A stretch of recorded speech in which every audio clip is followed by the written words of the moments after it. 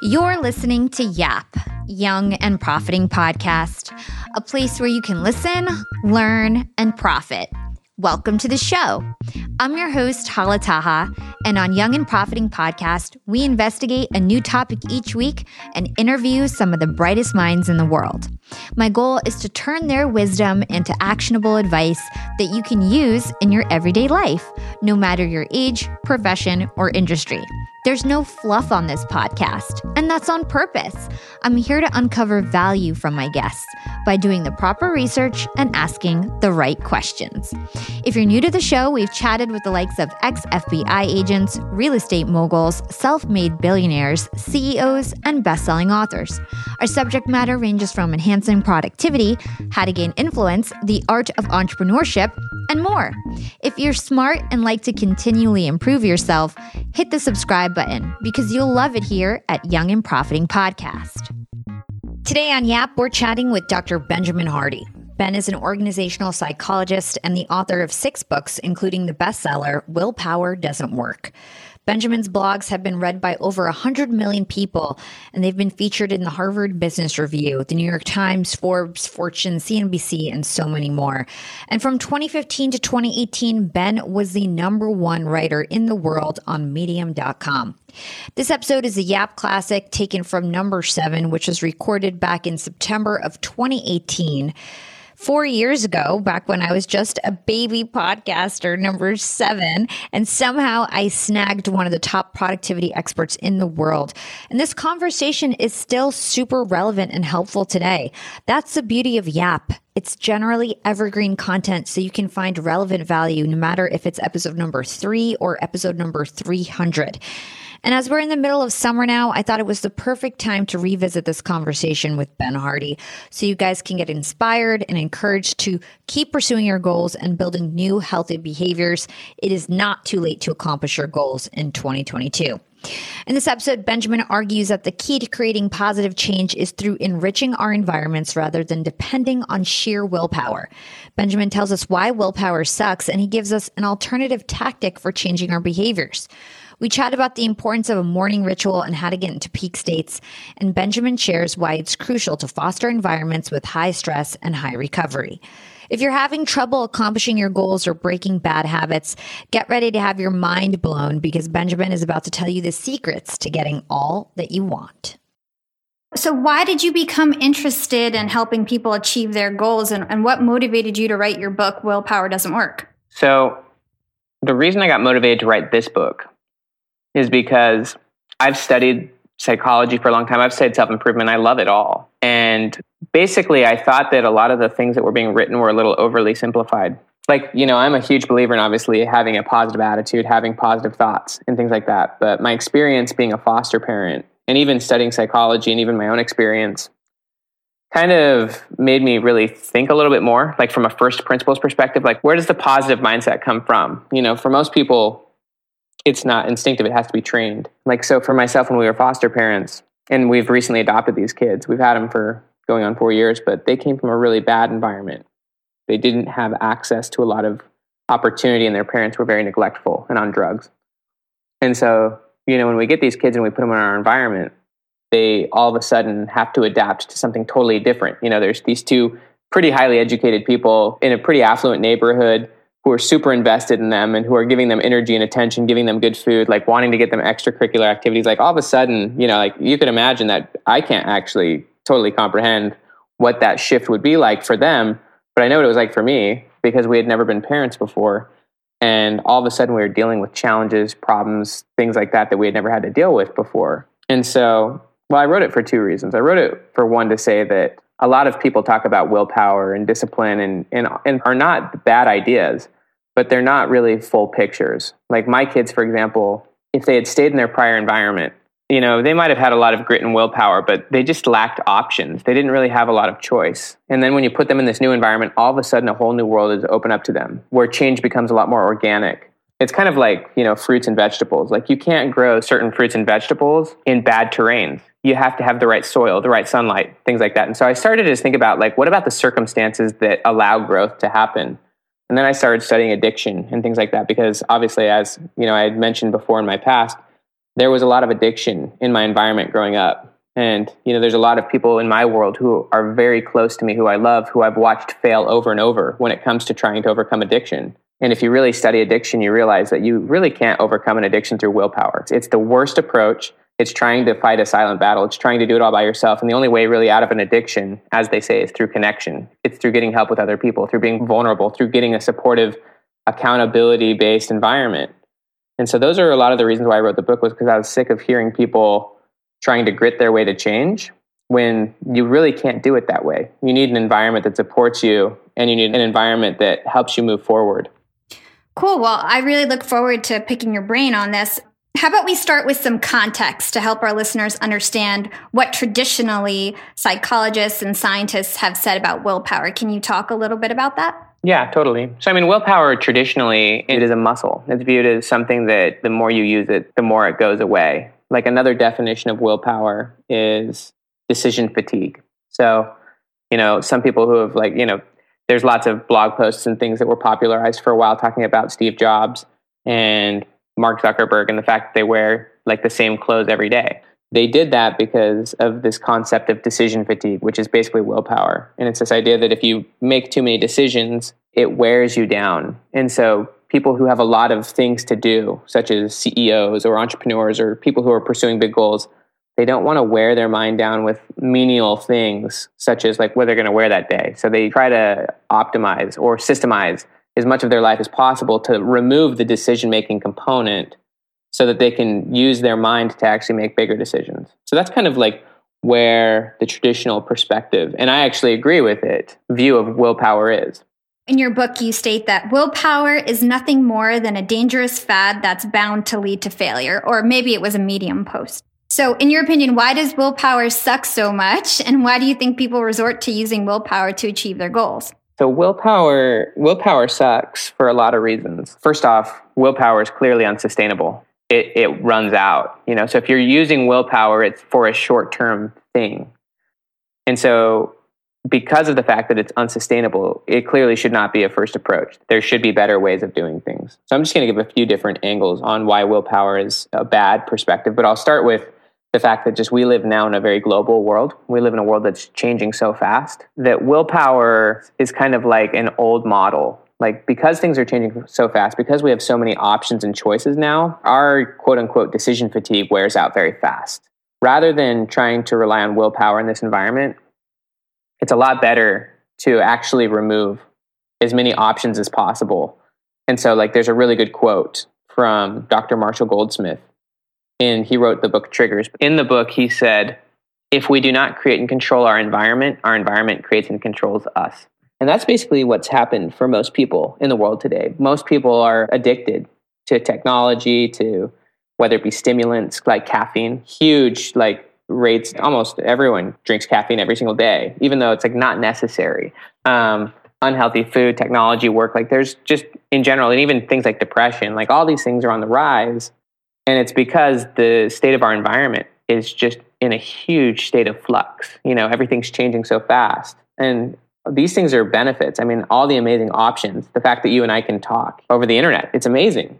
But the only way to actually thrive in environments like this is to systematically remove most of the options that are mostly distractions. A very simple example is just if you don't want to subconsciously and out of habit, dopamine seeking that your body is craving, open up your cell phone and just mindlessly go through social media, just delete the app. Basically, it's making one decision so that you don't have to think about it again. That's the new model is make one decision rather than rely on willpower. So make one decision to change your environment so that you don't have to be influenced in a negative way. That's one reason why willpower sucks. It's just burned too fast in environments as stimulating as this. Another reason that willpower is just kind of, if you really drill down and ask yourself, why does willpower exist in the first place? A lot of it's because you haven't actually made the decision. Willpower in a lot of ways reflects internal conflict. You're not actually sure what you want. I'll just give an example.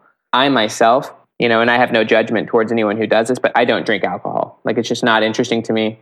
And it literally takes zero willpower for me to not drink alcohol. It's not a part of who I am. It's not interesting to me. I don't have an environment that would even Like obviously I'm around people, I've got friends, family who drink, but I'm rarely in environments where it's there. It's just not a part of my life, and it has zero interest in me. Therefore, it takes zero willpower. And I know that some people, obviously, there's certain things in my life that do require willpower because I haven't set things up and I haven't actually made firm decisions and commitments.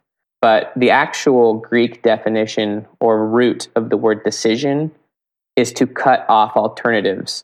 And so if a person is relying on willpower, it's because they actually haven't truly made a decision about what they want. Like they're still unclear. They're like, I kind of want to be in really good shape, but I also really want to eat ice cream every day.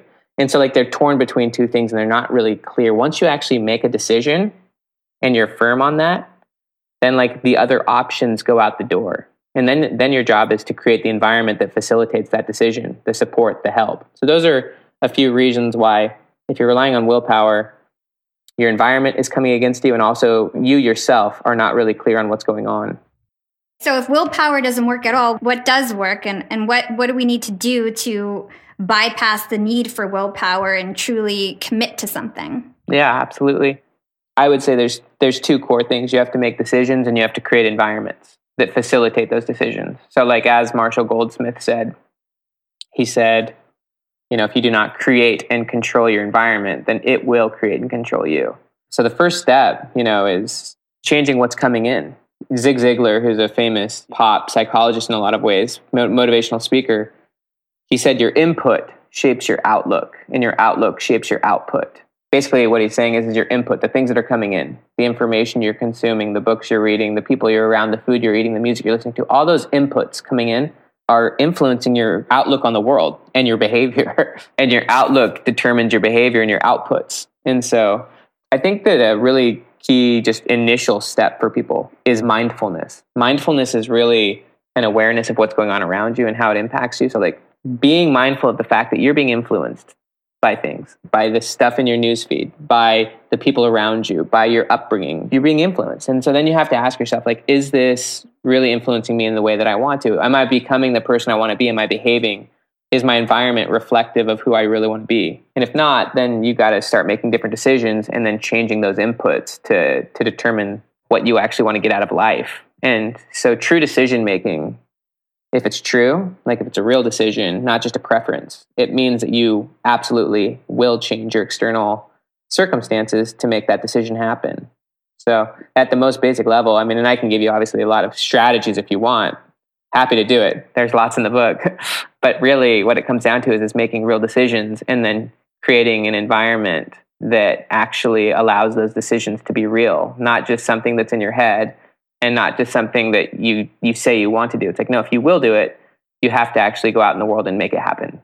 So let's talk about those strategies. One of them I found really interesting was making them public. Can you talk about social pressure and how announcing something and making it public can help us commit to a goal? Yeah, totally. So in the book, I talk about John Burke, and he's a really good friend. He's a fun guy. He's a piano player in Atlanta, Georgia. And he's a super creative guy, 29 years old. He's pumped out lots of different albums. I think he's got 8 or 9 albums that he's composed and recorded. One of them was nominated for an Emmy. But he uses social pressure a lot. He actually has a really good system that kind of goes through a lot of what I would call forcing functions, or basically just strategic ways in which you can get yourself to do things. But how he uses social pressure is whenever he creates a new album, he tells his fans, that he's working on it and that it's going to be out on a specific date. He says that it really matters to him what his fans think about him. And so when he tells them that something's going to come out soon, that kind of puts the pressure on him to actually produce it. And he does that on purpose. He publicly commits to his audience, whether that be on social media or Facebook or through email or at concerts, that he's got a new project coming out and that it's going to be out, and he tells them when it's going to be out, even though he hasn't even completed it or finished it or maybe even started working on it. He does that so that it will actually force himself to do it in a lot of ways, because now people are expecting it. I actually do that personally too. Even with starting this podcast, I had announced it as a New Year's resolution. I didn't even start yet, but just purposely to make sure that I had the fire under me to get it done. Yeah, the quote that is really good is just, pressure can bust pipes or can make a diamond, But in my opinion, creating a little bit of social pressure just to get yourself to do what you really want to do internally anyways, why wouldn't you do it? I mean, it's something that you already want to do. So why not just add a little bit of motivational fire? Hold tight, everyone. Let's take a quick break and hear from our sponsors. Young and Profiters, they may call me the podcast princess, but I'm also the LinkedIn queen. I've been a LinkedIn influencer for 6 years now, and I teach one of the most popular courses about LinkedIn. And I love to teach sales on LinkedIn because when it comes to B2B sales, LinkedIn has got that on lock. LinkedIn is where all the decision makers are hanging out.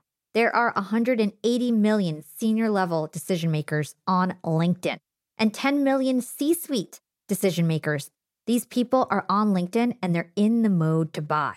They're using LinkedIn for their buying journey, to research vendors or sales reps that they might work with, to look up how to solve their problems, to learn from industry thought leaders. They're in the mode to buy, whereas on other platforms, they're in the mode to be entertained. You want to get them in the right mindset. You want to cut through the noise with LinkedIn ads.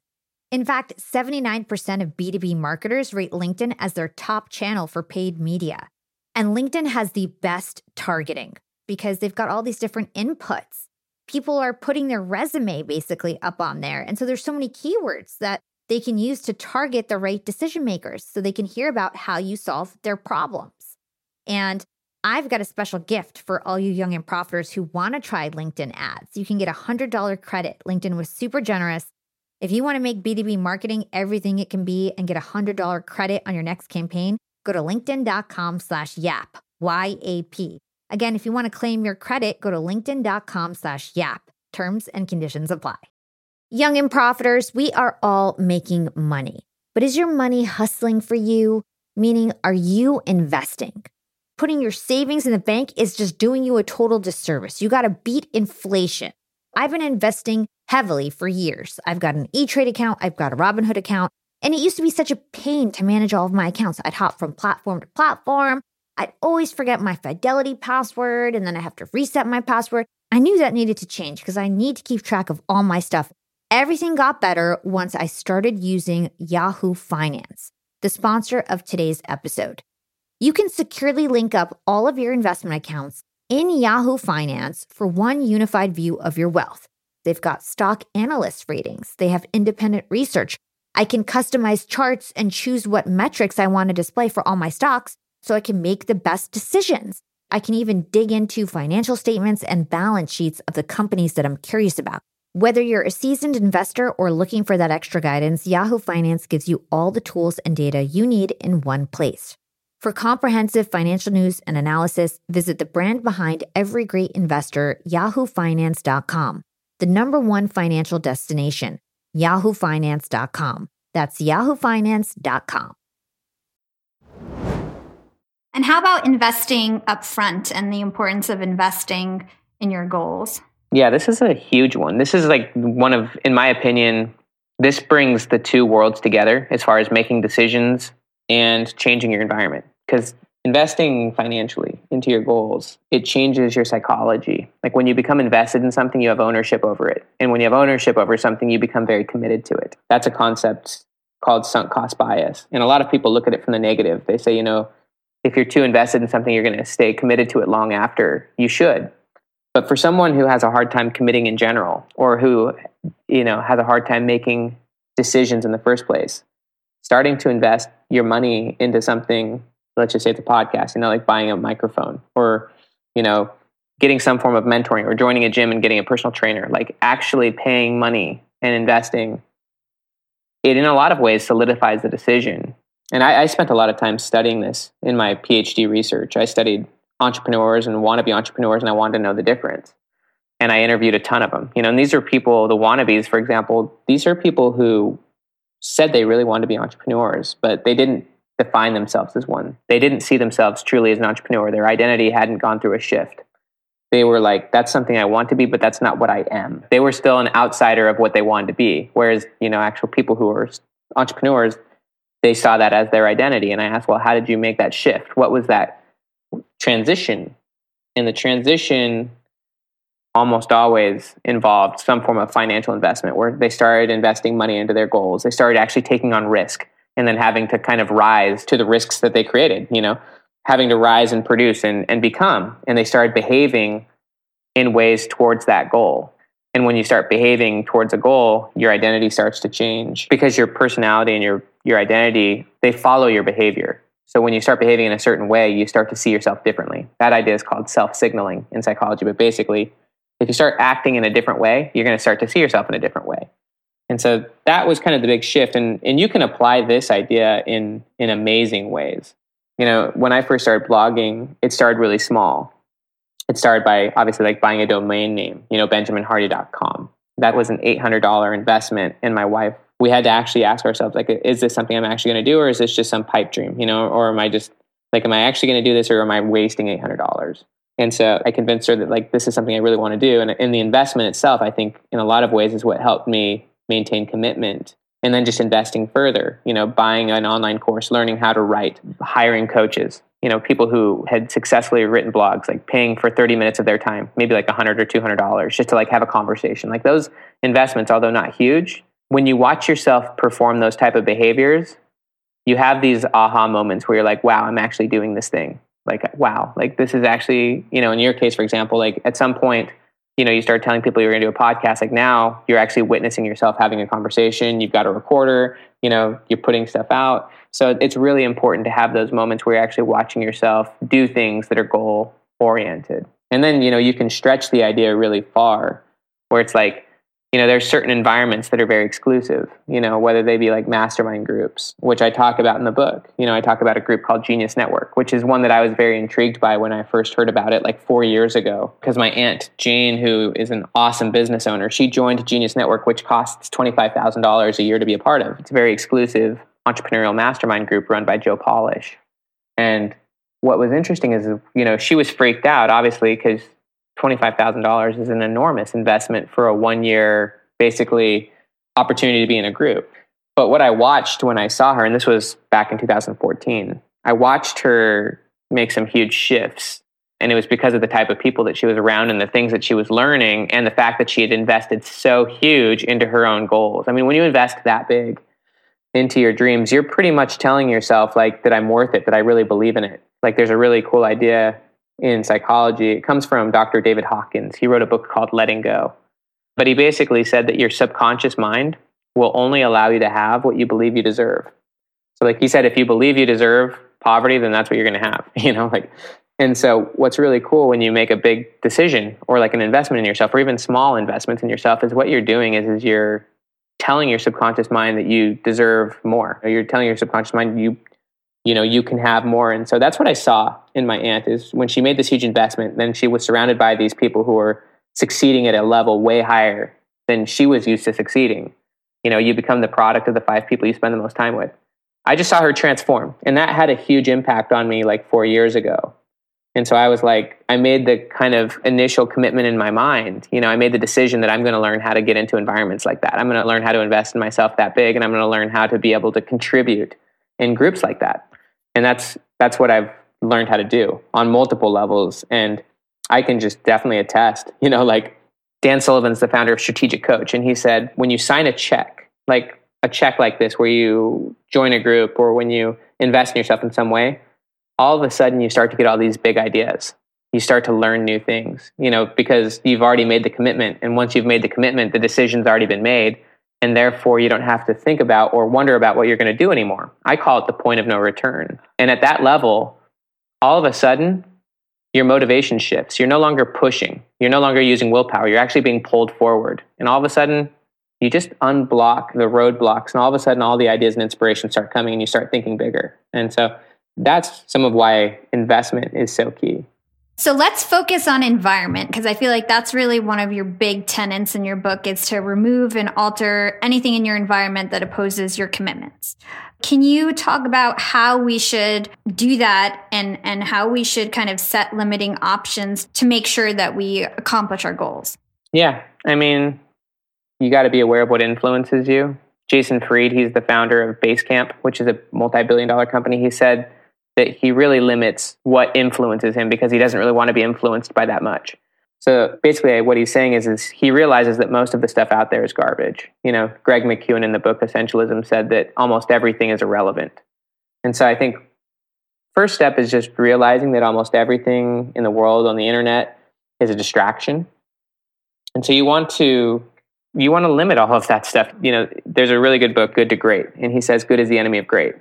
And so I think the first step is just removing bad options, removing even good options so that you can save time for the best.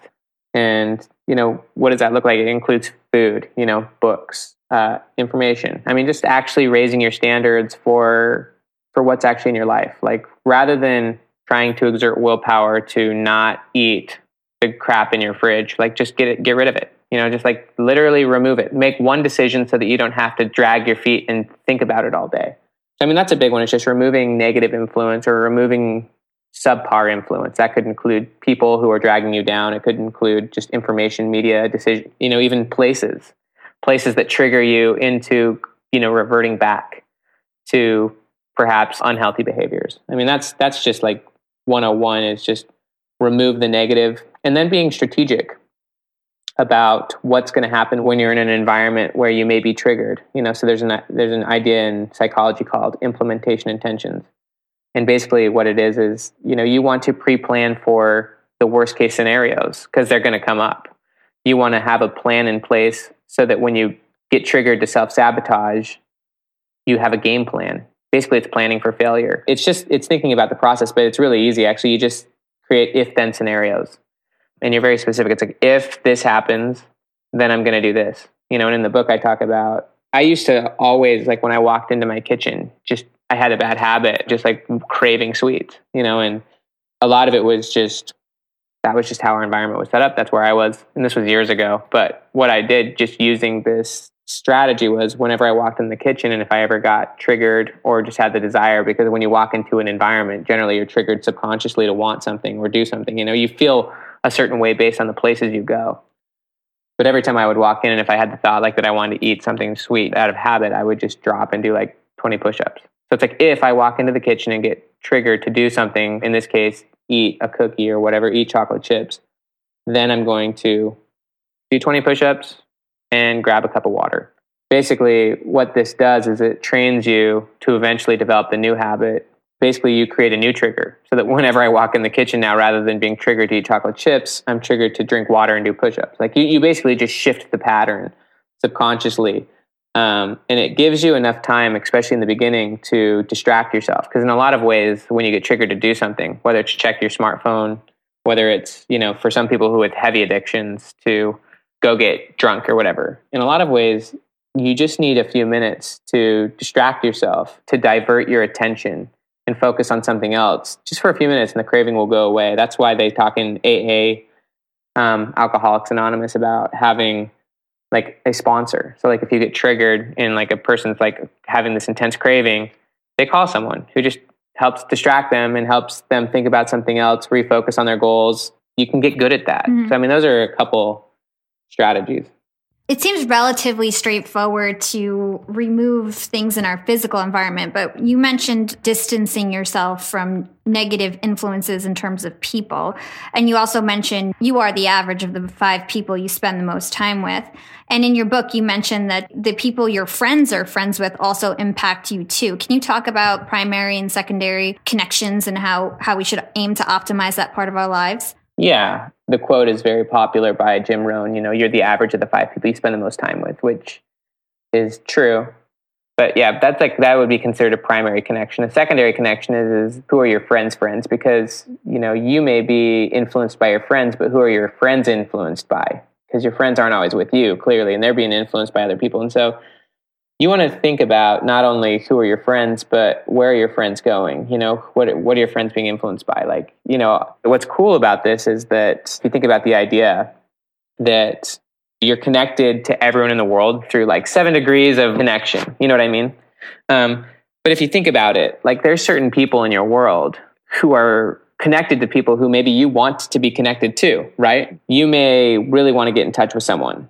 And this is actually really a strategy in business. If you want to get to someone who's really hard to get access to, but they may have friends or someone who's not very hard to get access to, well, how do you become friends with that person? And obviously this is like a very strategic approach, but in real simple terms, it's like you want your friends to be powerful and to have a positive impact. And I think generally, there's a quote that basically says like attracts like, but generally if you're around positive people, they're probably around positive people.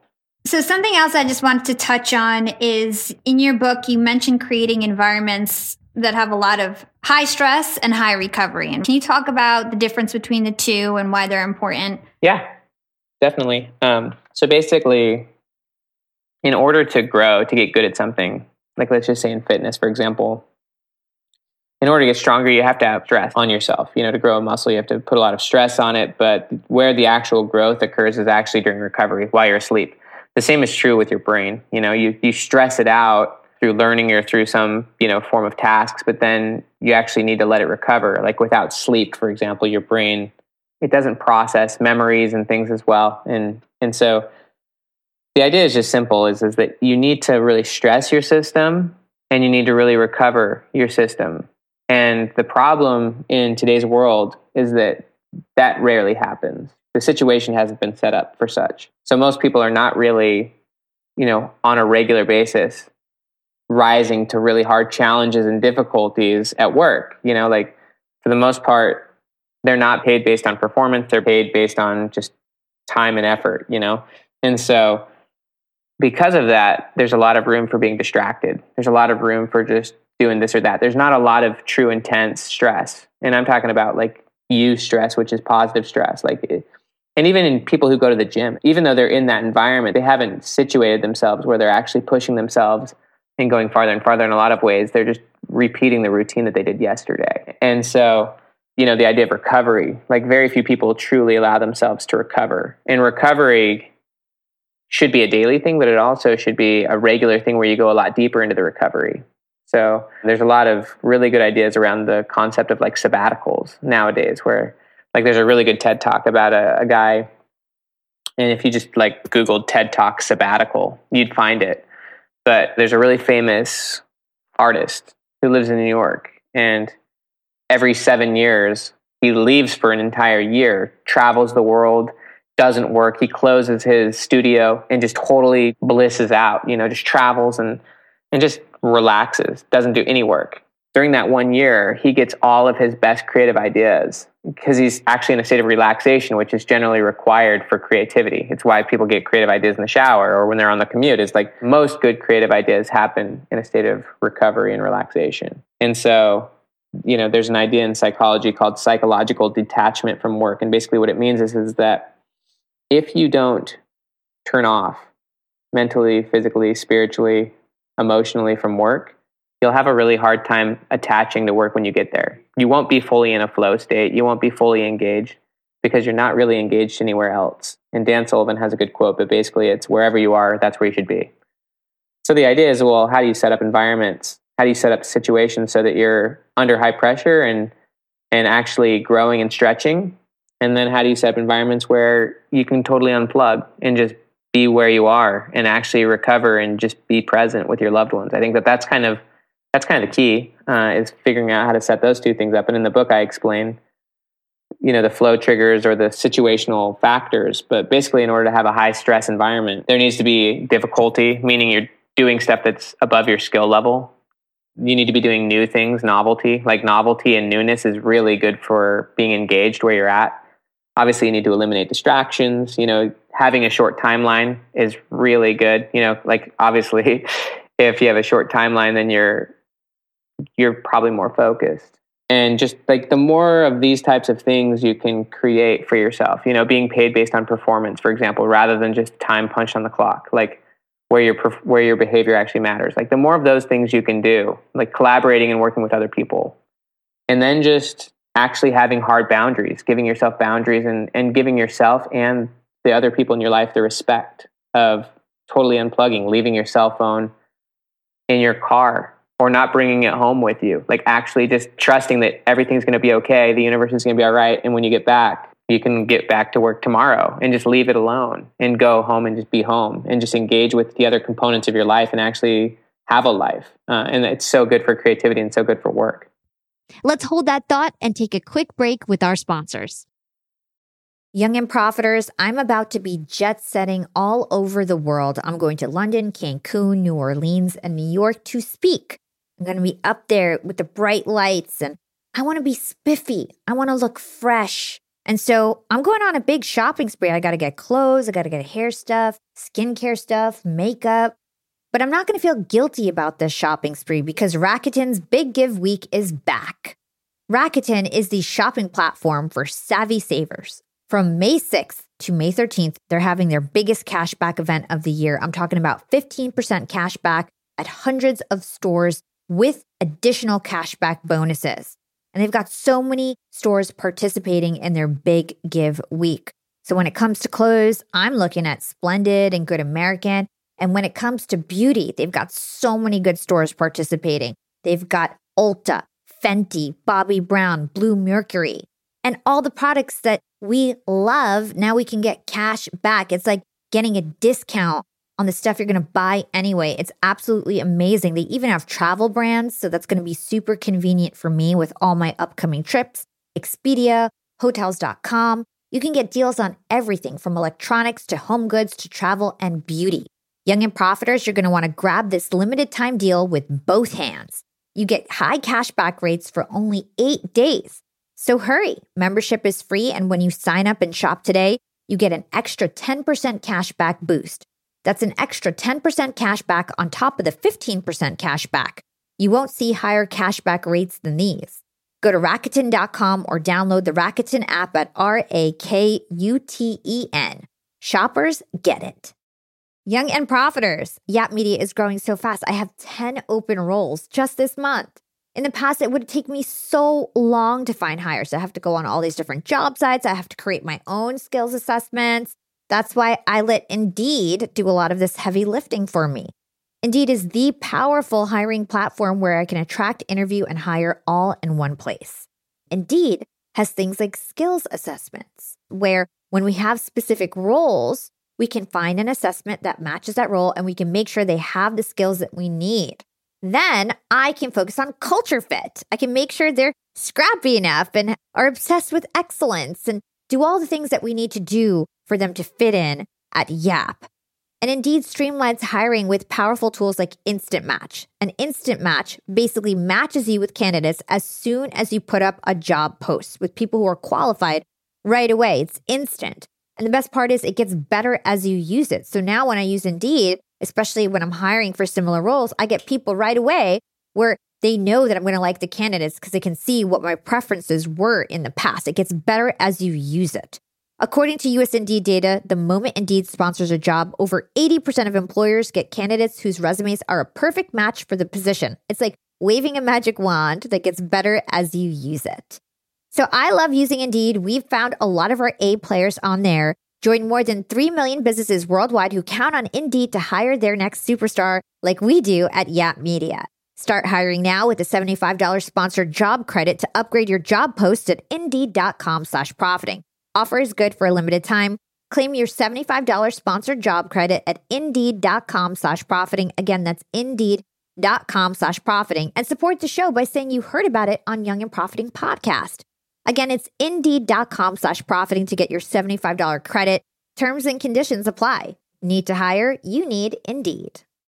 Young and profiters. As you may know, I launched my LinkedIn Secrets Masterclass a little bit over a year ago. It was my first course.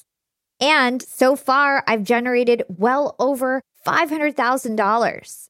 And the best part is I didn't have to figure out how to set up my mastermind subscriptions, how to do abandoned cart targeting, and all of that tech geeky stuff.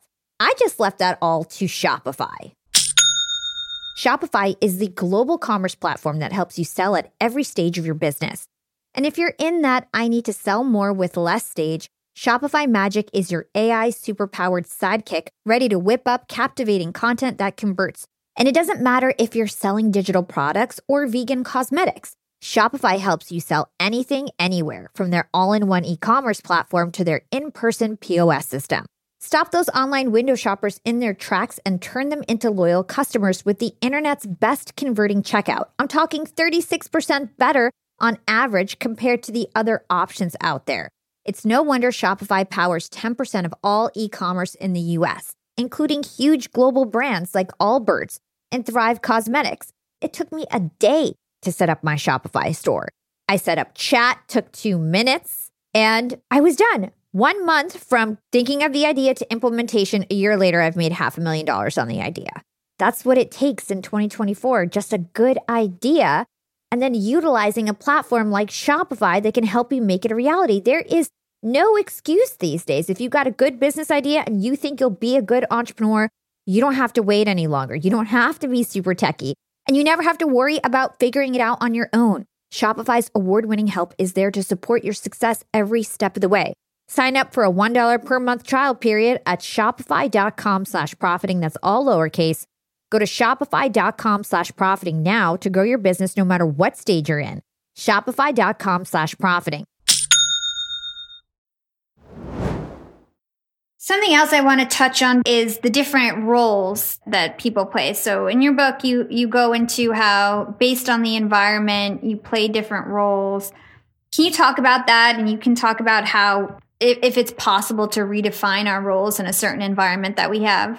So obviously we all play roles in the various situations we're in.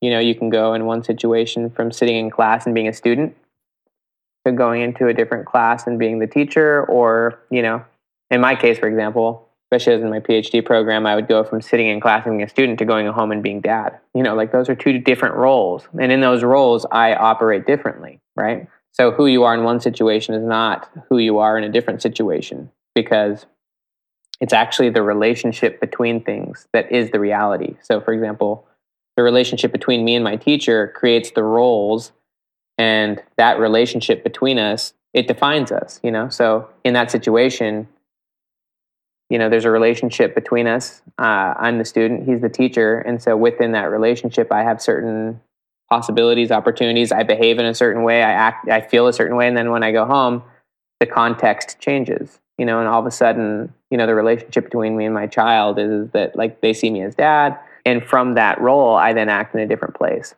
What's really cool, though, to realize is that in a lot of ways, most people are very reactive about the roles that they're in. Like they're not proactive about choosing their roles in life. You know, so some people are like a victim to the situations they've been in. They don't proactively decide what role they will play. And I think when you start to really learn that you have a lot more creative control over your life, you get to design the roles that you're in. You know, it's just like acting and improv. You know, like you get to decide, what role do I actually want to play in this situation? Is the role that I've been in effective, or has it been limiting? And you can start to design the roles that you're in. I think it's very freeing to realize, like, if you've been acting a certain way, it's not because that's who you are. It's because you've been assuming a role, and you can change that role. In a lot of ways, the role is a story that you've told yourself about the situation, and you don't have to live in that role. You can change the role. And when you do, you can act in a different way. You know, you've got a lot more freedom to act if you decide you want to play a different part in the situation. It's just taking a lot more control and responsibility over your life. So moving on to other gems that you put out there in the world, something really popular you have is a morning ritual and getting into peak state. Can you describe that to our listeners? Yeah, absolutely. So basically the idea is really simple. You know, first thing in the morning, you don't want to be distracted and reactive to the addictions in the environment, such as smartphones and things like that. You actually want to give yourself space to think about what you want to do that day, who you want to be, what you want to do big picture and long term. And so most people, their day is a repeat of the past. They wake up, they get caught into their subconscious loops, whether that be through smartphones or through just the foods they eat or through their schedule and their routine, and they live a pretty predictable life. But if you want to create a life from your future rather than from your past, you have to give yourself the space to actually think about that. And so that's, I think, in my opinion, the core reason for having a morning routine. Obviously, in the morning routine, you can actually start behaving towards that future as well, and then you can start creating it. You can also do things like fitness and do those things which are more important than urgent. But the idea of getting yourself into a peak state is really connected to this idea in self-improvement called be, then do, then have. And basically what it means is that in order to have something, you have to first be that thing. You have to be, and then you have to do, and then you have to act. And so you want to give yourself space. And in the book, I talk a lot about journaling. You know, obviously there's a lot written to the idea of writing down your goals. But writing down your goals and visualizing them has to also include really truly experiencing the emotion of what it would be like and feel like to have achieved those goals. Like that's what true being feels like. You actually want to assume. There's a really good quote from, I forget his last name, Neville something, and that might even be his last name. But he said, assume the feeling of your wish fulfilled. Basically, you want to ponder, meditate, write about what you're trying to accomplish, and you want to feel gratitude, feel powerful emotions about what it would actually be like to have that, and then believe it. And what's cool is that your brain, doesn't actually know the difference between true experience versus visualized and emotional imagination. Albert Einstein said that imagination is more important than knowledge. It's far more powerful than knowledge, and it can stimulate your brain the same way. And so when you give yourself space in the morning to write about your goals, and you can obviously work out and you put yourself into the emotional place of the future you want to create, then you act from that future. You be, and then you do. You start acting from the future you want to have versus acting the same way you did yesterday. That creates what I would call a peak state, because you're in this flow where you're living intentionally and you're living on purpose. And it feels a lot better than just doing what you're doing because that's how things have been done. And obviously there's a lot that comes with acting with intention. Like when you start acting in new ways, it can create a lot of uncertainty, because when you act in new ways, it's slightly unpredictable. There's a reason why people act the same way every day. It's because it's predictable and they like their lives to be predictable. Our brains seek prediction. But when you do something new, you've stepped out of those boundaries. You've stepped out of the realm of like, oh, I know exactly how this is going to turn out. And it feels different. But what that feeling is, even though it's uncertainties, is that it's actually being alive. Like it's actually doing something new, like you did when you were a kid, where you didn't actually know exactly what would happen, but you were okay with that. And that is really good for the brain, and it's really good for the body, and it's just a great way to live. And it's better to live that way with intention, even though you don't exactly know how it's going to turn out, than being reactive and just doing the same thing you did before. Before we go, what is one thing you would recommend a millennial change after listening to this show? If you had one thing to recommend a millennial to change, I would say probably take a hard look at like what's going on around you, and if it really matches with the person you kind of see yourself as or see yourself wanting to be, and then just owning the fact that your environment is a vehicle and it's taking you a direction, and that includes the friends you have, the people you listen to, the things you put in your body. Like those things are a vehicle taking you somewhere, and willpower is not going to work in that situation because the environment's just stronger than you. You're in the environment. It's like, you're inside the jar. And so rather than trying to fight against the jar, change it. And, you can deploy a lot of the strategies we talked about in this book, making decisions, changing to having more positive influence, investing in yourself, seeking mentorship. So I would just say hyper awareness of what's going on around you and the fact that it's taking you somewhere. And then if you want to do something about it, making strong, powerful decisions. There you have it, Yap fam. Willpower sucks. Let's face it, if you want to make any permanent change in your life, willpower is not going to be the thing that gets you there. Personal progress and achieving success is best approached like you're overcoming addiction. May sound extreme, but literally, that is what you're doing. As human beings, we all have different addictions. Maybe you're addicted to food. Maybe you're addicted to social media or TV or porn or weed. But if you're serious about making the changes that you want, willpower won't be enough. In fact, might I dare that willpower is what's holding you back. Ben Hardy says that if you're relying on willpower to make a change, it's because you haven't made up your mind that this goal or new behavior is something that you actually want. You have internal conflicts and you actually haven't committed to what you're going to do. That is the writing on the wall. If you're required to exert willpower to do something, there's an obvious internal conflict. You want to eat the cookie, but you also want to be healthy. Environment versus your goal. Are you going to be strong this time and resist, or are you going to cave in and crumble just like the damn cookie that you want to eat?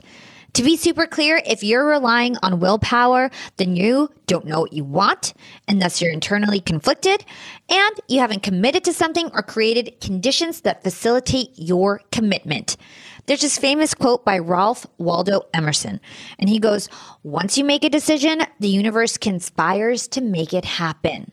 Take heed, young and profiters, to the wise Ralph Waldo Emerson.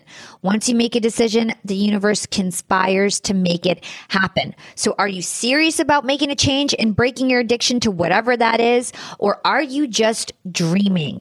Are you still on the fence, or have you actually decided? Until you decide, you'll be required to use willpower and will continue to make minimal progress. The formula is, according to Ben Hardy, you've got to decide that this goal or behavior is something that you really want, then you have to commit to it, and then you have to use your environment to set you up for success. When it comes to achieving goals, commitment involves things like investing up front, paying some money for a course, right? Investing, using actually dollars, putting your money where your mouth is, that's the saying. Make it public, right? Put it up on social media, announce it to your coworkers. That's what I did for Young and Profiting Podcast. I literally announced it to my coworkers. And then I would look like I had egg on my face if I didn't make it happen.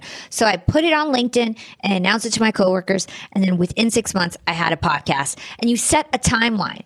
When you're making it public, you say by XYZ date, I'm doing this, right? Set a timeline, set a deadline. And then also you can install different forms of feedback and accountability. Having an accountability buddy is really helpful. And lastly, this is key. This might be the most important part. You want to remove or alter everything in your environment that opposes your commitment, right? So that is the special step there. That is a step that Ben stresses. Your environment is way more powerful than your willpower. So use it to your advantage. Commitment means that you're building external defense systems around your goals. You're going to set up yourself for success. You're going to prepare, and you're not going to leave anything up to chance. You want your environment to work for you, not against you. So you need to proactively remove anything destructive in terms of your environment from your life. That could include negative friends, right? It can include junk food, deleting distracting social apps, whatever it is. You want to alter your environment, the things that are getting in the way of your success. And the bottom line is that in order to make lasting change, everything around you needs to be in alignment with your decision. That is how you commit. You need to create the right conditions and remove the drugs from your addiction from the equation. You can't eat the cookie if the cookie does not exist. So you want to think about what you want, and you want to think about what is that drug to your addiction and how can you remove it from the equation. Your environment is more powerful than your internal resolve. Your environment is more powerful than your willpower.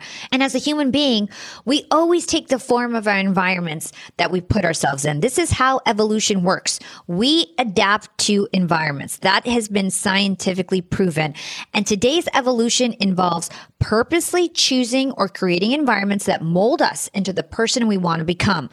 So if you want to be a successful entrepreneur, hang out with successful entrepreneurs. And if you don't have access to them, listen to them on podcasts like mine. And if you want to lose weight, hang out with friends who enjoy a healthy lifestyle and stop hanging out with the ones that don't, right? You want to drop that wine habit? Get rid of all the wine in your closet. Toss it out. You want to stop being a loser? Stop hanging out with loser friends. One step at a time, though, because I know that it's easier said than done. Take inventory of your friends. Take an inventory of the surroundings in your home, at work, even the food in your pantry. See what you can manipulate and change your environment to actually help you meet your goals. Remember, you are responsible for shaping and choosing the environments that will ultimately shape the person you become and the destiny you have. That's right. You are responsible. Growth and evolution is optional. Too many people pass up growing up and taking responsibility for their lives. They take up excuses instead, but you can take control. Really, I mean it. And not by exerting willpower, but by changing your environment. Let me know how it goes, young and profiters. And if you're going public with that goal, I want to hear about it. First of all, you can text me directly. Text YAP to 28046 to join our text community. And I would love to hear what your addiction is and how you're going to break it and how you're going to remove your drug from your environment. Tell me all about it. You can also tag me on social media. I'm on Instagram at YAP with Hala. I'm on LinkedIn. You can search for my name. It's Hala Taha. I'm also on YouTube now. Our YouTube is on fire. If you want to watch these podcasts, you can go subscribe on YouTube. And lastly, if you want to thank the YAP team for all that we do here, we pour our blood, sweat, and tears to make the most incredible episodes for you. I mean, who goes off and does a recap for you after the interview? Nobody does that because nobody cares as much as Young and Profiting Podcast. I promise you. If you want to thank us, drop us a 5-star review on your favorite podcast platform. Apple Podcasts mean the most. In fact, I love Apple Podcast reviews so much. I check them every day. I'm going to go pull up right now on the spot some reviews and shout out some of my favorite reviews that I've gotten this week. And kudos to everyone who took the time to drop us a 5-star review. And the first one is from Daniel P., hailing from the United States of America. And he says, amazing education podcast. I've been following Hall on social media for years, and it's amazing to see her grow in her career. YAP is a great podcast for young people to be exposed to new topics, professions, and industries. I like the question Hala asks and her interaction with the guests. Wow, Daniel, thank you so much for taking the time to drop us this awesome review. The next review is all the way out from India, and it's from Amit Stora, and he says, contents shared are quite incredible, full of high impact and motivation. There's quality conversations, and they're great and insightful. There's lots of learnings and knowledge that can be gathered here. Brilliant. I wish you huge success ahead, Hala. Stars, fire emoji, and lots of different emojis. Thank you so much for your amazing review. And one more. I'm going to read one more. This one is from Engaging from Apple Podcasts in the US. And obviously this is not his real name. So when you guys drop a review, do leave your full name. I mean, that's super helpful because then I can actually shout you out because some of these user IDs on Apple are super weird. So this one says, engaging. I had the chance to tap into your latest podcast with Josh Peck, and I wanted to share that I thought it was awesome. You had great questions and seemed to be really prepped for him to share insightful and relatable context with your audience. Keep up the great work. Thank you. I loved that episode with Josh Peck. He's the former Nickelodeon star. He was on Drake and Josh. And man, my team was so excited about that interview. They were like fangirling super hard. I'm like a little bit of an older millennial, I guess. So like I didn't know him as well as they did, but they were so pumped. And so many of my listeners loved that episode. I just didn't really watch Nickelodeon when I was a kid. So if you want to check that out, Josh Peck recently came on just a few weeks ago. So I'm going to just read another one. And why not? Because you guys are listening this long. You obviously think this is interesting. And so I'm going to read another one. And this one is from Mike Forward from the United States. And he says, professional and patient. I love the podcast with Ed Milet. Hollow is prepared, patient, and respectful. She really gets fun out of her guests and really appreciates their talent and abilities. I look forward to future podcasts. Well, thank you so much, Mike, for taking the time to drop us a review. And I'm going to ask one more time, if you listened all the way to the end of the show, you obviously were motivated, you obviously were inspired, you obviously found value. And if you want to thank us, the best way to do that is to drop us a 5-star review on Apple Podcasts. All right. So thanks again for listening to another incredible episode of Young and Profiting Podcast. Again, if you can, drop us a 5-star review on your favorite podcast platform. And thanks to my awesome and incredible Young and Profiting team. We have superstars here at YAP Media. Thank you for all that you do. This is your host, Hala Taha, signing off.